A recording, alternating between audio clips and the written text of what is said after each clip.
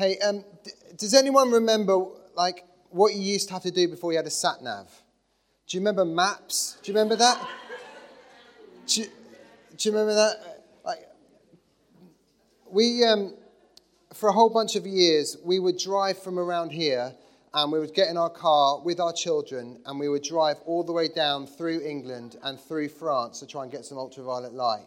And we would do that via maps, right? So that means lots of maps. And what does also happens when you have lots of maps? Lots of disagreements. That's pretty much how it works. And so one time my sister said to me, hey, you could borrow our sat-nav if you like. I was like, your whatty? She said, oh yeah, we've got a sat-nav. I'm imagining in my mind, a great big dish that you strap to the roof of your car or something like that. But no, she hands me this, well, you know what sat-nav is, so she hands me this sat-nav. I'm like, wow, that's amazing. And so I spent the night before our summer holiday programming the sat-nav, all the different stops we were going to make, and the place we were staying overnight, and the south coast of England, and then another place we were staying overnight in France, just programming it all in. So we get in the car, we're driving. The kids are going, are we nearly there yet, Dad? In a really ironic way, because you can see exactly how long. It's going to be like 8:37, and then lo and behold, you get there, 8:37. I mean, how does it even know that? And then we're driving through France the next day. The temperature's getting hotter and hotter, and we're going, this is amazing. It's like 31, 32, 33. It gets up to 37 degrees. I'm like, this is going to be the best holiday ever. And then the sat-nav dies. Well, in fact, the poor lady, she just keeps going, recalculating. Can't switch it off. Nothing you press makes any difference. We have to stuff her in the boot, cover her with stuff. You go, recalculating. And so, Taryn says, it's all right. This is my lovely wife, Taryn. She says, it's okay. We'll be fine. We'll just use the maps. The maps. Yes, the maps that I've left in Newbury, you mean? She's like, are you kidding me? She says, so let me get this right. We don't know where we're going, and we don't know how to get there. I said, no, my love, it's much worse than that. Not only do we not know where we're going or how to get there, we also don't know where we are or how we got here. Have you ever felt like that? Like, how did I get here? How did I get here? Or, where am I supposed to be? Or, I think I know where I'm supposed to be, but how the heck do I get there? It's actually something that's kind of part of the human condition, isn't it? Where we're just desperate to find the way. And actually, I think as a church, that's the place we're at right now. We're desperate to find the way. We're desperate to find the road that leads to everything that God is offering us. My wife and I, Taryn and I, we were on sabbatical in the summer, and it was such a sweet time of just being with God and not having loads of responsibilities for 3 months. And during that time, we really felt like the Lord say to us that actually the place that we're to get to as a church family is ultimately a place of communion with God. Like we're supposed to be in a place where we're with God. We know what God's presence is like to a whole new degree. And we're experiencing his glory, like the weight of his glory in a way that we're not right now. I really hope that no one here is happy with just staying here. It is actually amazing. Just thinking about this site in particular, what would it be, 5 years ago, something like that? This site wasn't even here. This church didn't even exist in Ellen. And then Thomas and Mary went off to plant a church in Inverness, and most books that you read say, oh, that'll never work. You'll never be able to start a church in Inverness, and this will probably go badly. But lo and behold, there's twice as many of us in this site now than there were when Thomas and Mary handed it on. It's amazing. It's how did we get here? But and our church as a whole, you might say, wow, it's amazing. It's quite a big church for Scotland. But you know that we haven't arrived, right? We're a long way from where the Lord is taking us to. And so the question then becomes, how do we get there? How do we get to our destination? Or how do we get closer to where God is asking us to be? A place where we know God's presence and know his power. in a way that we don't currently at the moment. And so that's where we're going this morning. Like, how would we recognize the road to glory? How would we know we're on the right road? The road to a greater experience of God's glory. And so this is the moment to produce your Bible. Either this is like the old school retro version, the kind of analog one. Feel free if you want to produce a digital one as well. We're going to do. This is the beginning of a new series where Taryn and I are going to look specifically at this whole the journey that the Israelites make from captivity in Egypt to communion with God in the desert. So it starts off with God saying to Pharaoh, "Let my people go so that they can worship me in the wilderness." It's a promise. It's like, when they get to the wilderness, I'm going to meet with them. And then the end of Exodus, the end of the story is the glory of God descending on this tabernacle that they've built, and God being amongst his people, dwelling with his people. And so it's this road from captivity to communion that we're going to look at over the next few weeks and months. But Exodus chapter 13, verse 17, it says this. It's going to come up on the screen as well. When Pharaoh let the people go, God did not lead them on the road through the Philistine country, though that was shorter. For God said, if they face war, they might change their minds and return to Egypt. So God led the people around the desert road towards the Red Sea. The Israelites went up out of Egypt ready for battle. Moses took the bones of Joseph with him because Joseph had made the Israelites swear an oath. He had said, God will surely come to your aid, and then you must carry my bones up with you from this place. After leaving Succoth, they camped at Etham on the edge of the desert. By day, the Lord went ahead of them in a pillar of cloud to guide them on their way, and by night in a pillar of fire to give them light so they could travel by day or night. Neither the pillar of cloud by day nor the pillar of fire by night left its place in front of the people. Okay, so how do we recognize the road that leads to a greater experience of God's presence and his power? The first way we recognize the right road is it's the wrong road. I don't know about anyone else, but I find it really, really difficult to ask for directions. Like, do I get an amen? You know, it's like, other people seem to have this superpower where they can just think, oh, I'm lost. Oh, excuse me. You know, they could just interrupt somebody, like going about their daily life, and they could say, excuse me, could you tell us where we are? Or could you tell us how we get to where we're going? Whereas I just can't do that. I don't know whether it's like maybe it would be one admission of defeat too many. It'd be the admission of defeat that breaks the camel's back. I just can't bring myself to do it. And so I just wander around places, just looking lost and looking like soulfully into people's eyes, hoping that they'll look me back in the eye and say, excuse me, can I, you don't seem quite right. Is it, can I help you with something? And I'm like, yes, you can. And sometimes that works, but mostly I just wander. I was wandering around Dunblane recently, just like, what is it the word you Scottish people use? Glaikit. Is that right? That is not how the Israelites ended up taking such a strange route to get to the promised land. It wasn't because the person at the front was too proud to ask for directions. The road that seemed like the wrong road was God's road. Verse 17, when Pharaoh let the people go, God did not lead them on the road through Philistine country, though that was shorter. So God led the people around by the desert road towards the Red Sea. Anyone who knew that part of the world would have said, don't know if you know this, Lord, but you're actually leading us like kind of the wrong way. God's like, no. My way's the right way. I don't know, it just feels like there's something about being a Christian. Often you find yourself saying, Lord, I think this is like the wrong way. And God says, no. I know what I'm doing. Do you know God knows what he's doing?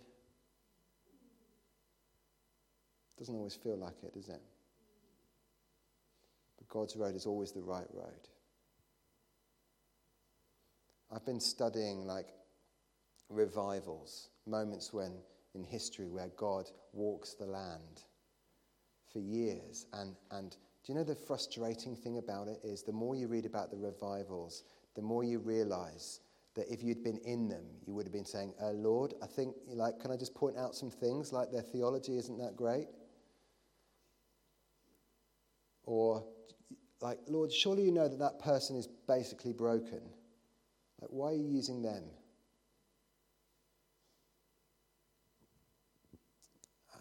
I've looked all over the world. I've looked at where, God seems to be pouring out his Spirit, where people seem to be getting healed left, right, and centre. Do you know, have you ever listened to any sermons from places where there's revivals happening or where people are getting healed?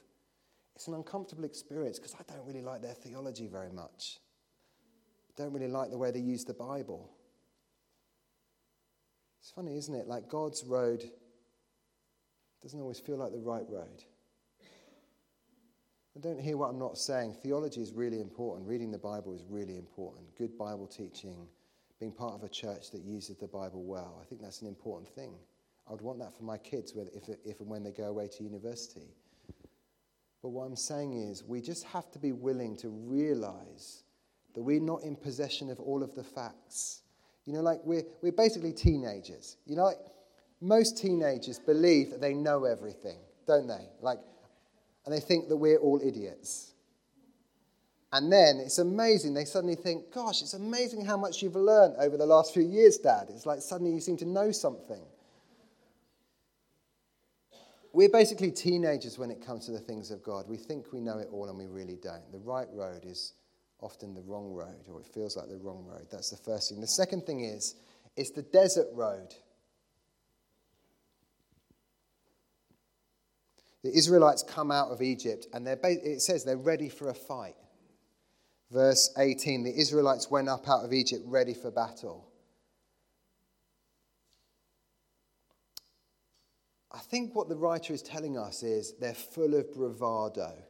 They're come on then, just point me at the enemy, Lord. I'm ready for it. I'm ready for a fight. I can do this.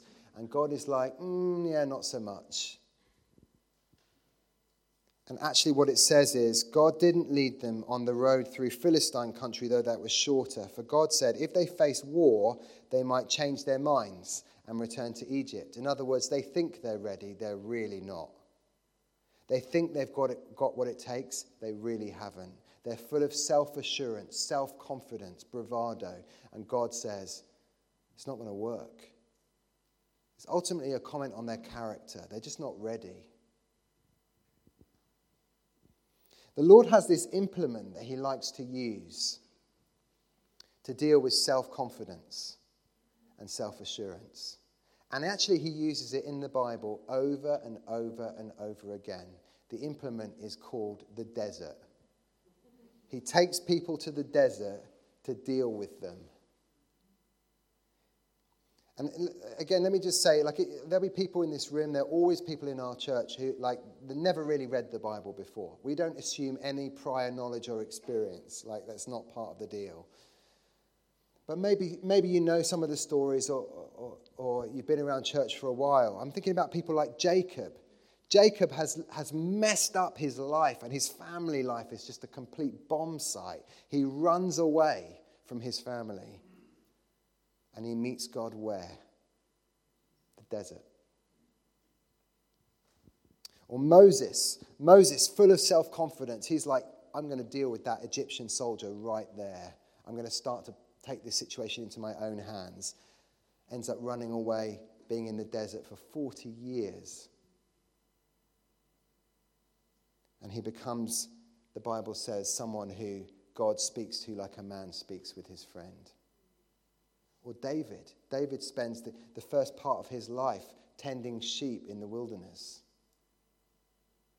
And then actually spends a lot of his kingship following that, running away from situations, hiding in caves and just being in the middle of nowhere. Bible says, it's a man after God's own heart. The desert is God's implement. We're led into the desert full of self-confidence and self-assurance. we come out of the desert clinging to God.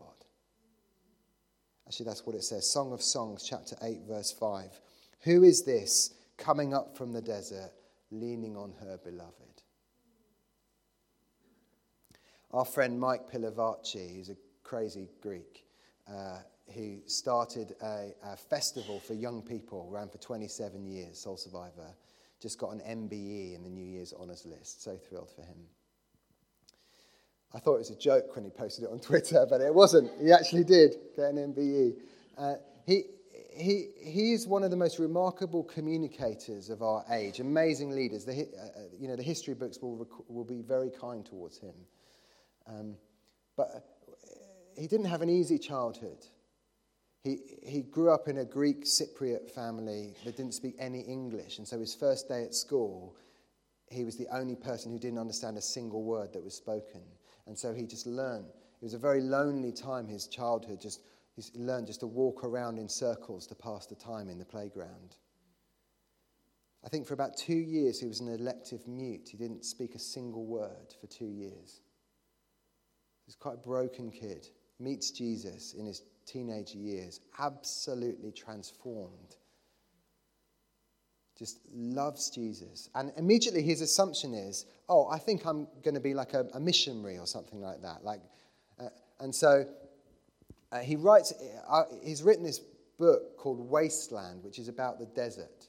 It's an absolutely brilliant book. It's kind of part memoir, part teaching. But in it he describes this kind of adolescence and young adulthood where he's thinking any minute I'm going to be rescued from all of this to go and be a missionary or be a pastor or something like that. And so he goes off to university and he thinks, well, I don't know why I'm even doing this, but I better pass the time. But, at any minute now, the Lord's going to rescue me from this. And eventually he graduates and he gets a job at Harvey Nichols in London as an accountant. And it's like a temporary summer job. And they keep saying to him, Mike, like temporary jobs, we can't give you holiday pay, we can't give you sick pay, we can't give you any pension benefits. You kind of need to accept this permanent contract. And he's saying, no, there's no need for that. Any day now, I'll be rescued. He was an accountant for 8 years. 29, he's still an accountant. He's like, what's going on? And he writes in this memoir about this deep sense of abandonment and how he'd had these seasons of really deep depression, feeling like, where's God gone and why is he not rescuing me from this place? Obviously, being an accountant for some people isn't, unpleasant, apparently. Listen to how he talks about that season in his life in the book. He says, the worst of times can also be the best of times. While I was going through those 8 wasted years, I would ask God regularly why he was taking so long to rescue me. Now, my main question is, why did he not keep me there longer? In that time, my arrogance was dealt a mortal blow. My tendency to rely on my own resources and gifts were undermined, so that I began to inquire of the Lord in a way I'd never done before. In the desert, I saw my ambition for what it was, and eventually came to a place where I determined to seek God for myself, whether I had a ministry or not. More than anything else, I found that when I came to the end of myself, I came to the beginning of God. It's powerful, isn't it? I suppose what I'm really saying is, and there'll be people in this room who feel like you're in the wilderness or the desert. What if you're closer to God's glory than the rest of us? What if it's not God's absence, it's his kindness? What if you'll look back on this season in your life as being one of the most precious seasons of your life? The road to God's glory is the desert road. So verse 18, so God led the people around by the desert road towards the Red Sea. Number 3, the road to God's glory is the faith road. I don't think there is such a thing as a Christian pub quiz. I don't know what you'd call it. What would be the equivalent of a pub quiz? An Evensong quiz, something like that. But if there was such a thing, then maybe one of the questions would be this. Whatever happened to Joseph's bones? Where was Joseph's bones buried? That would be a tricky question, wouldn't it? But again, if you're new to church, you're thinking, when he says Joseph, does he mean the Joseph that I'm thinking of right now? Yes, I do mean that Joseph. I close my eyes. But that is the Joseph that I mean. It's kind of a riches to rags to riches to rags to riches story. And in the story, which is in the Bible actually, you may be not aware of that, but it's in the Bible, he finishes his life as one of the world's wealthiest men. So he's got on his finger the signet ring of the Pharaoh of Egypt. He's dressed in the finest linen. The Bible says that all of Egypt is at his disposal. He's like an incredibly wealthy, influential, powerful person. You know, if we were to meet somebody like that now, we would say, you have everything that anyone could ever want. But interestingly, when he comes to the end of his life, in the end of the book of Genesis, he says, don't you dare bury me here. He's about to die. He says, I do not want to be buried in Egypt because God has promised us a land. Bury me there. In other words, he's saying, I'm not settling for anything less than everything that God is offering me.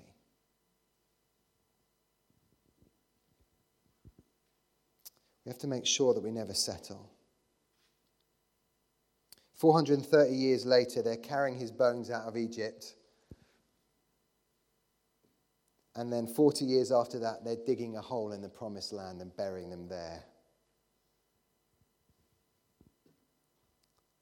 Verse 19, Moses took the bones of Joseph with him because Joseph had made the Israelites swear on oath. He had said, God will surely come to your aid, and then you must carry my bones up with you from this place.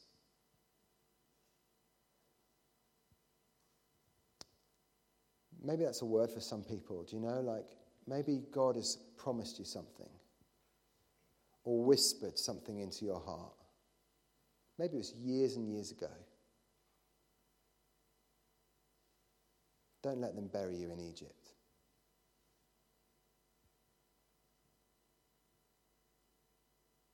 Don't let them put your bones in the ground when you haven't received what God's promised you.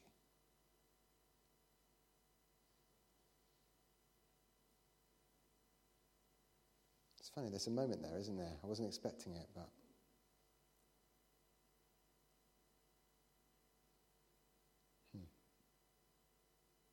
I read a biography of Steve Jobs, one of the founders of Apple. You know, amazing leadership journey. Not a very nice person, but, you know. And lots of you will know that there were two Steves, actually, that founded Apple Computer. Steve Wozniak, who was like the techie guy, and Steve Jobs, who was like the visionary. But actually, some people don't know that there was another guy who was there at the very beginning of Apple called Ronald Wayne. And Ronald Wayne, like the other two guys, I think Steve Jobs sold his camper van to put money in, and Steve Wozniak sold something else, Tape Player or something like that. And Ronald Wayne didn't have to put any money in because he had the know-how to how to run a company.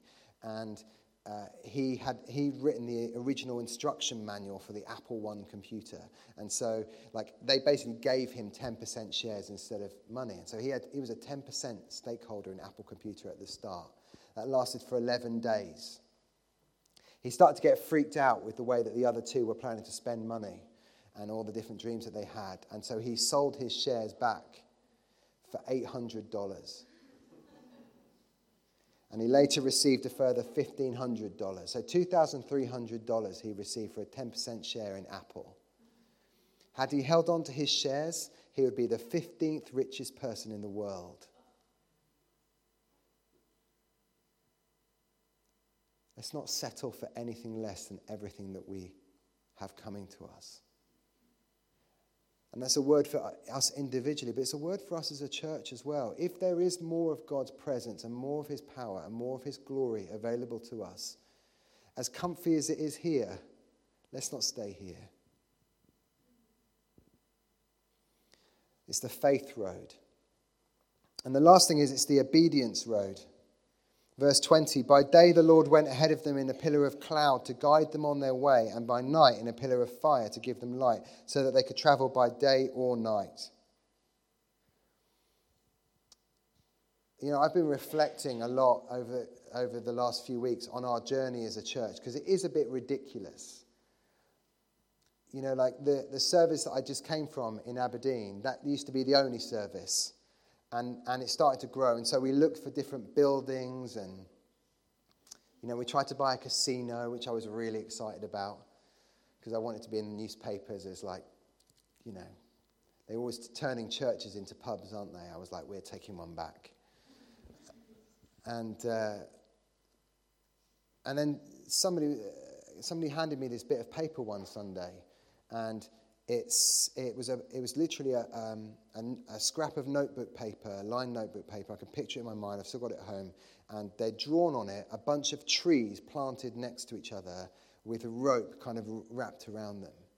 And it was like, and it had the word canopy on it, and it was like, and strength on it. And somebody said, I think this is like a prophetic word for how our church is supposed to be. And then, like, they just came thick and fast over that. After that, over a series of weeks and months, different people were like thrusting bits of paper in my hand or sending emails or whatever. And then somebody came up with the original founding document for our church, 1992, that used the language of area churches meeting in different places around and about. And it was like, gosh, this is amazing. And I think within a few months, we had 27 individual scraps of paper, emails, different things, and it was unavoidable. I was like, Lord, okay, I might be stupid, but I'm not deaf. And so we've just began on this journey of spreading out. You know, we now have 8 different locations, 12 different services, you know, hundreds and hundreds and hundreds of people, and planted a bunch of churches. The question is, would we have seen as many people come to know Jesus if we'd have bought the casino? No. Would we have planted as many churches? Would we have seen as much growth as we have if we'd have done what we thought was a good idea? No.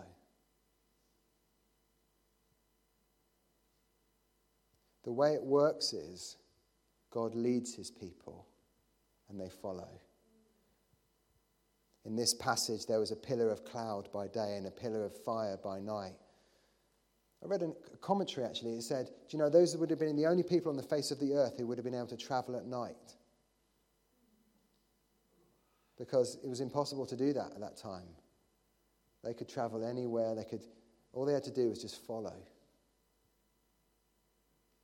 That's how it works. God leads, we follow. He calls, we answer. Jesus said this in John 10. He said, my sheep listen to my voice. I know them, and they follow me. The Apostle Paul put it like this in Romans 8, verse 14. Those who are led by the Spirit of God are the children of God.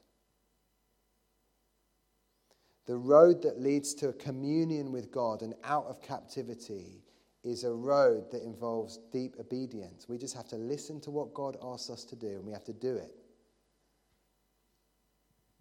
Let's stand.